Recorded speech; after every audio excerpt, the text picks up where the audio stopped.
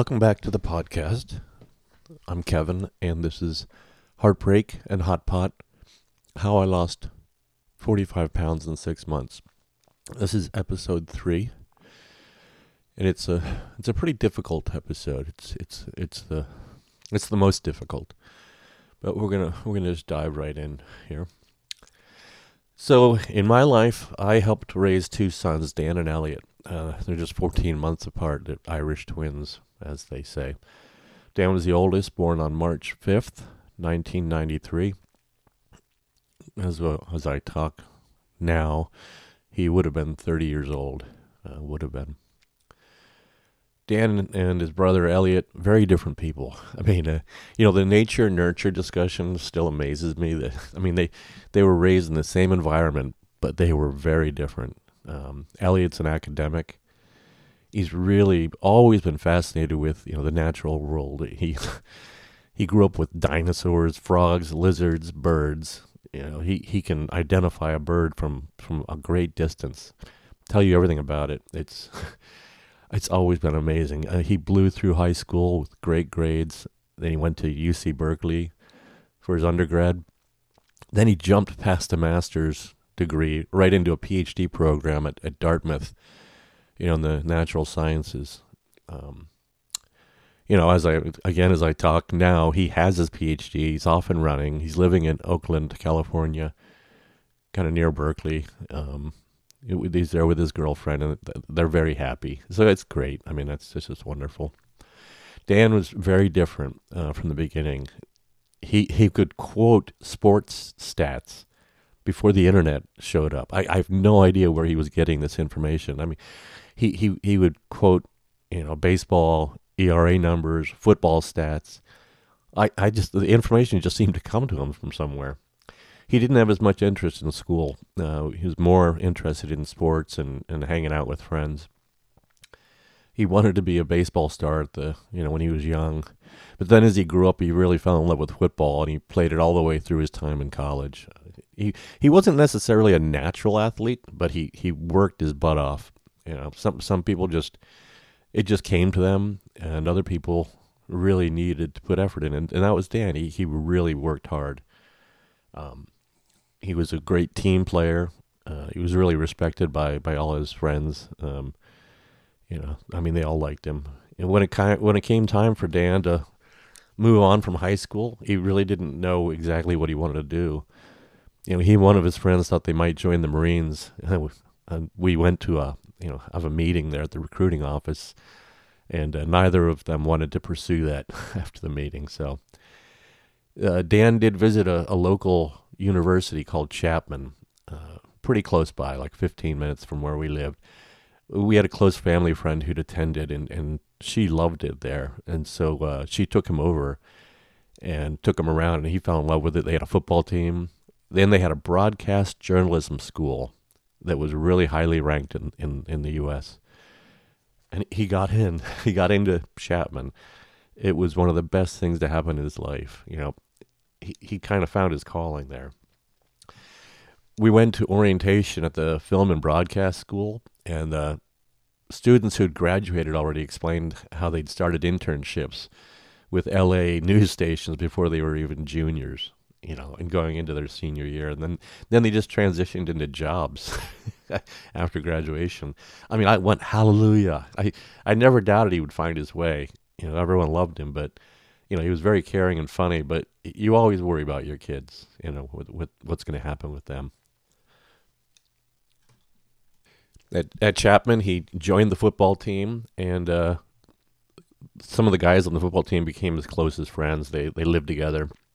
And, he was pretty independent, except when he needed some cash from mom. But he really took off in the film and broadcast journalism school. It was exactly what he needed. See, he did local reporting. He took over the sports desk. He brought humor to everything he did. Just so many people just, enjoyed him. He partied a lot, who didn't in college? I guess some people didn't, but, it is part of the experience. One day I started getting letters at the house asking if we needed a marijuana lawyer. It's a ton of letters. And so I went on the internet, did a search on Dan Steele and marijuana, found a local Orange, California arrest record. He was caught smoking a joint on the front yard of his house. It was a tiny fine. It was, even the cop even said, "Don't worry about it. It's like $100." But mom would have been unhappy. So he was staying at home that weekend. He was sleeping pretty late. I knocked on his door, and he grumpily said, "What?" And I told him, and he said, "Please don't tell mom." He had my old Toyota Prius, to drive around. And he and his buddies, the footballers, they trashed that vehicle. I guess because it was a wimpy hybrid. But it was a good car. I'd get in it when he came home and I'd just pull out bags of weed. He claimed they were his roommates, that he was holding it so his roommate wouldn't get in trouble, having it in the dorm room. He'd been cautioned once, so Dan had the car. It was before legalization, and the stink was incredible when you'd get in. I don't have a problem with weed, but you got to be smart about it. So I asked him what would happen if he was pulled over and the whole car smelled like the skunk. But he would do anything for his friends.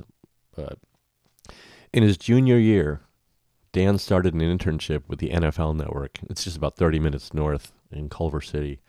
What a dream job for him. I mean, can you imagine? One day he called me and he said, "I'm standing right next to LaDainian Tomlinson." The famous and amazing San Diego's Chargers running back. He was now, an on-air personality at the NFL Network. I asked him to tell LaDainian to lose the earrings. I said they looked stupid. He told me, "I can't do that." Well, whatever. I respect LaDainian. That's just a joke. I just don't get the look. The earrings never seem to fit on him. But anyway, that's just my opinion. I'm sure he wouldn't care about my opinion. I loved listening to, there was an NFL Network personality, a comedian named Dave Damashek. I still do hear him occasionally. He's famous for, I got to know him on the Adam Carolla show, all the way back in the 90s. He was a co-host with Carolla on the radio program. And then it's, Carolla has that huge podcast, and so Dave shows up a lot on that. He's famous for rating things like, best fruits and best soups. He'll say things like, "The peach is leading this year with its succulent juices, but the pear is close behind." A few years ago, he was at the Super Bowl pregame interview. There was an interview with the coaches, and his question was, "Is this a must-win game, coach?" The Super Bowl. It's one of the greatest pregame questions ever. So Dan called me and he said he was watching Damashek in the food line in the cafeteria. I told him to go over and say, "Hey, Dave, what's the best soup?" And he said, "I can't do that." He was a bit shy. Shy, but people loved him, including his boss, Chris Rose. And, Chris is the lead on-air personality for the show Dan worked on, NFL Game Day. Dan worked his butt off to get Chris all the info he needed, when the show was on the air. Everyone was sprinting around, but the show was so real time. He was also working on becoming a production assistant. So he graduated from Chapman in May of 2015, and then he was employed full time at the NFL Network. I mean, God, can you imagine?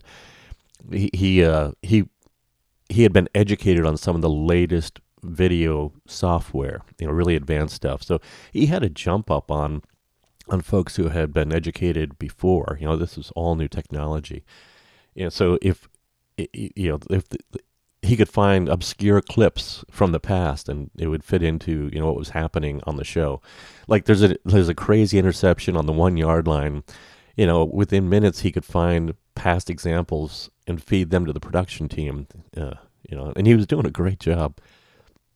He had moved into an apartment on the Sunset Strip with a football friend from Chapman. He was in L.A. to become a model, and he made it. Yeah, he's still a successful model. It does happen. So Dan took a second job, make ends meet as an usher and a ticket taker at the famous Mann's Chinese Theater. It was just a short walk from his apartment.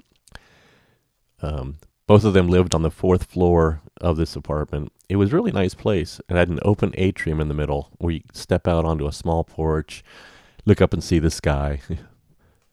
I hate that porch. So Dan worked both jobs. Every now and then I'd go up and go to breakfast with him. He was really having a good life. So this is kind of a funny story. Somewhere around this time, my ex-wife Trish and I took Dan, a girlfriend of his, and then Elliott and one of his guy friends out for a night in L.A. We were going to get some dinner and then go to comedy. Dan's girlfriend was a young lady who'd come to L.A. to be a star, as many people do. She was a hairstylist. She was always pretty tight on cash, according to Dan. So he was her chauffeur. She had a friend coming in to LAX, the airport. He'd run to pick them up. He'd shuttle her around town when he wasn't working. He was very giving, and he's probably had fallen for her, I'd guess. As much as he might have wanted, there was no relationship. She was probably saving herself for Brad Pitt. How do I know there was no relationship? She told the world that night. So first we went to a really nice restaurant. We had a great time, really good food. Then we drove across town to the world-famous Comedy Store on the Sunset Strip. It's the one started by Pauly Shore's mom, if you know who he is. We walked in to get our seats, and the four of them beelined it up to the front row.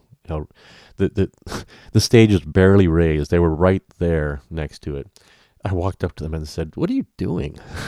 Do you want to do this?" And they said, "Yeah, of course we do." So Trish and I took a seat in the far back. I don't like being a target. And then the comedy started, but instead of the scheduled first act, the MC announced they had a special guest who wanted to work out some jokes.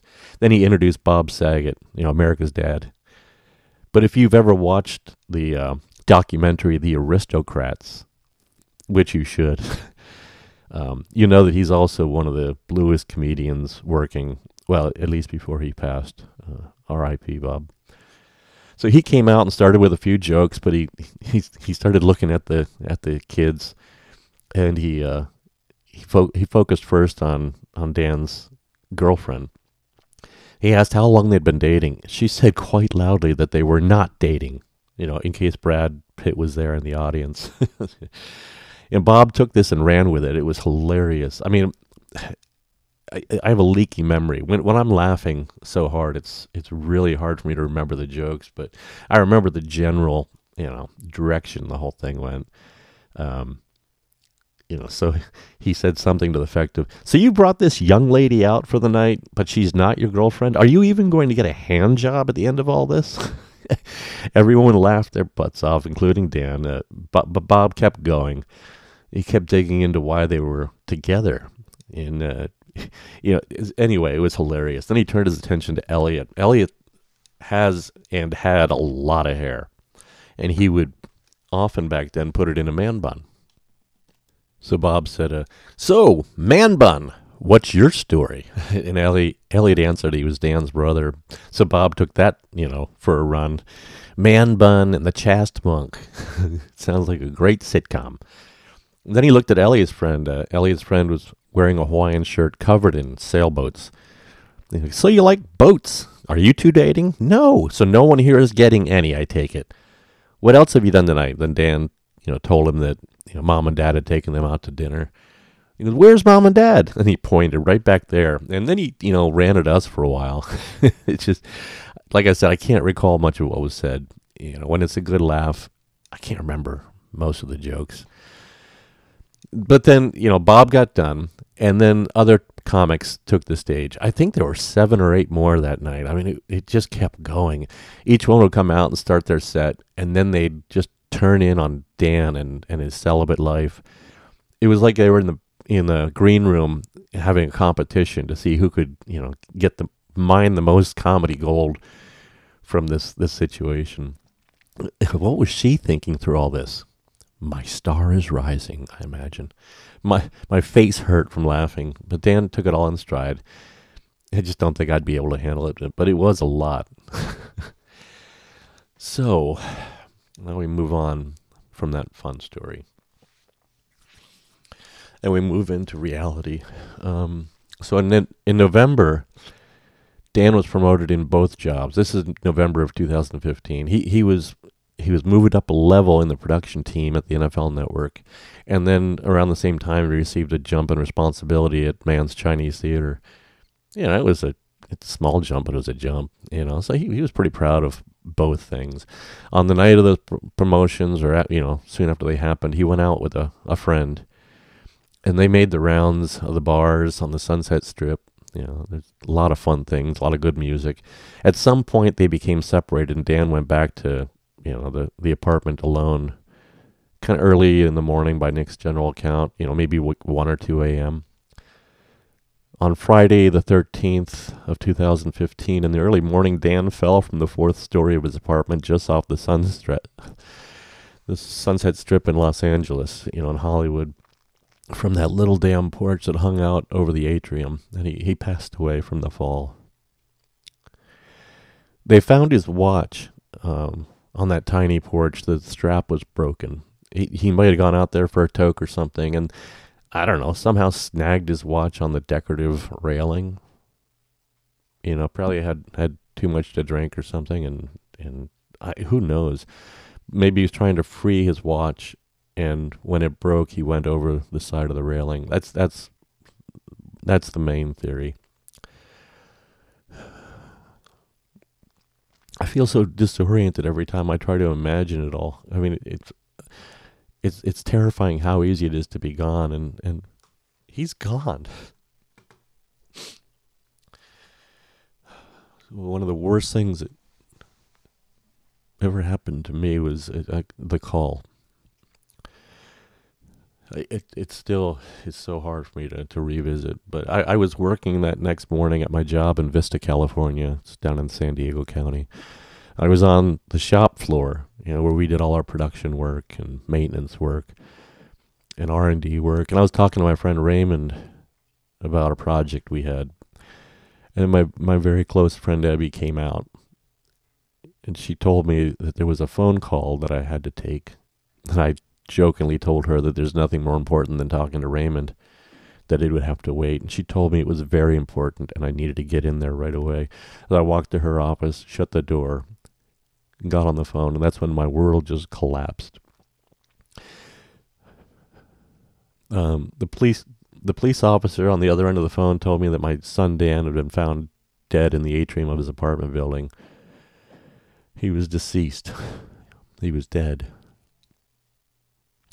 Dead. I walked up to my office to get my things and to drive home. I was just numb. I had no idea what to do. It's hard to remember everything after that. I know that our head of sales, Dave, he ran into my office and he just grabbed me and held me tight. And he wouldn't let me go for a long time until I slowed down on my sobbing. It was like when I was around other people and, the emotion, it just compounded everything so much. So, we walked through the office. I had my things. Everyone was looking with fear at me, just realizing how fragile life is, I imagine. And he drove me in his car, the hour home to confront reality. He forced me in his car, even though I said I could handle it myself, that I could compartmentalize. I don't know where that came from, and I doubt I could have. It was best that Dave drove. I cried so hard on that drive that my eyes hurt. I never imagined a pain that intense or overwhelming. And Dave had a young daughter, so he had a bunch of stuff in the car for, take care of her. Enough Kleenex. I mean, I cleaned him out of Kleenex. My son was gone. My son was dead. What a horrible word. I got home to my wife wailing in the kitchen. Her friends Kim and Connie were there trying to comfort her. Connie had given my wife Valium, I believe. It was just all so surreal. We finally got on the phone with Elliott. He was attending a marine biology session at an outpost near Tahiti for Berkeley. Can you imagine getting that call? He got on a flight home right away. I called my dad. He was standing on a boat dock near his home on Hilton Head Island in South Carolina. I didn't know. I didn't soften the blow. I had no idea How? I just said, Dan died this morning. My dad said he almost fell into the water. He just collapsed. I mean, there's no proper way to react to the death of a loved one. The next morning, I walked out into the cul-de-sac. Our friend Kim was going to drive me to the funeral home. They transferred Dan's body to Newport Beach, California. It was just a short ride. We walked out into the cul-de-sac, and my neighbor Brian across the street was kicking the soccer ball with his very young son. He looked at me and he walked over and he said, "Is it true?" And I just started crying, and he grabbed me and held me. And his young son stood there looking up with a smile at me, just all innocent. And I just broke down. I mean, when I'm around people, the caring just shreds me. Anyway, we went up to the funeral home, and Dan was laying there, and I kissed his cold forehead.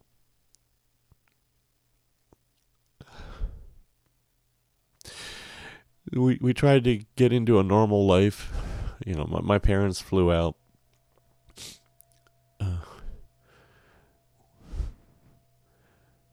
We had the funeral. The funeral was just packed. I mean, there were so many people. The entire Chapman football team showed up. Virtually everyone Dan worked with at the NFL Network came down for the funeral. There were tons of people from Chapman. I mean, just so many people who wanted to give their respects and love to Dan, you know. I mean, it was touching. After all that, everything's a bit of a blur. I really was messed up. You know, my doctor had prescribed Valium for me. I was mixing it with wine, which you're not supposed to do. I remember going to the movies with Elliott. We loved going to the movies, and we got in an argument about something stupid. You know, he doesn't remember what it is. We just were arguing. I was out of my mind. I threw my car keys at him, and I started running home.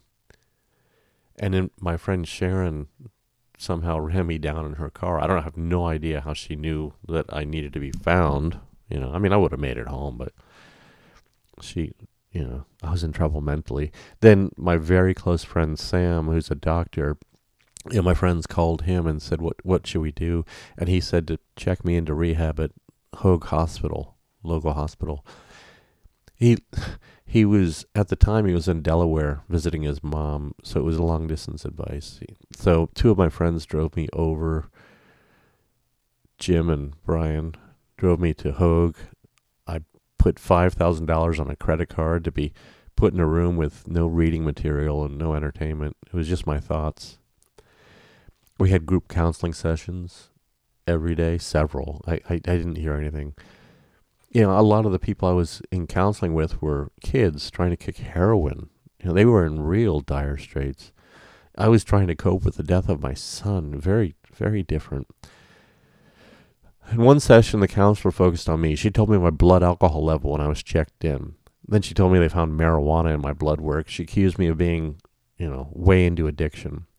One of the heroin kids yelled at her, "He just lost his son, ease up." And so she did. On Thanksgiving Day, they gave us turkey. And my friend Brian came, and we had Thanksgiving together. It was just surreal. You know, I was miserable. It was a horrible week of thinking about Dan.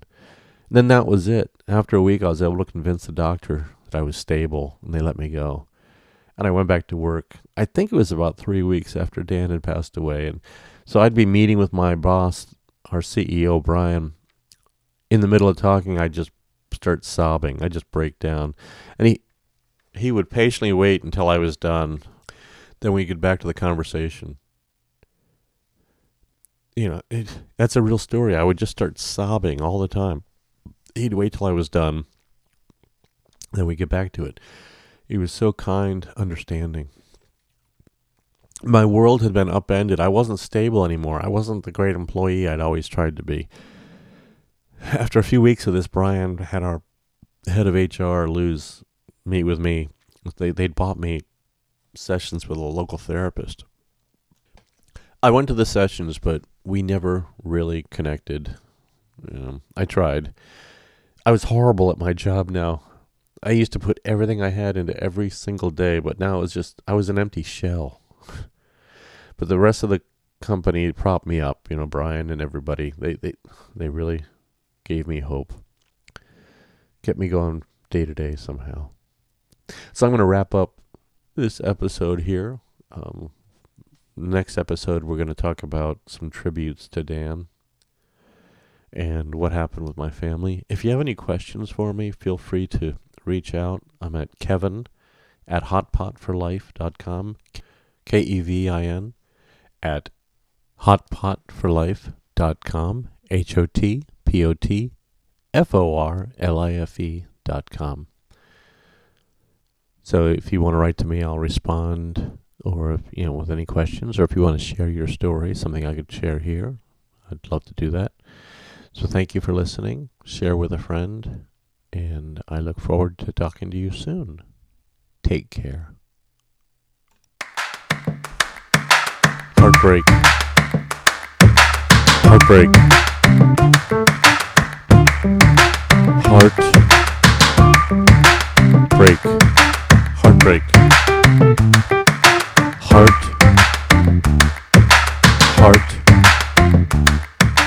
Heartbreak.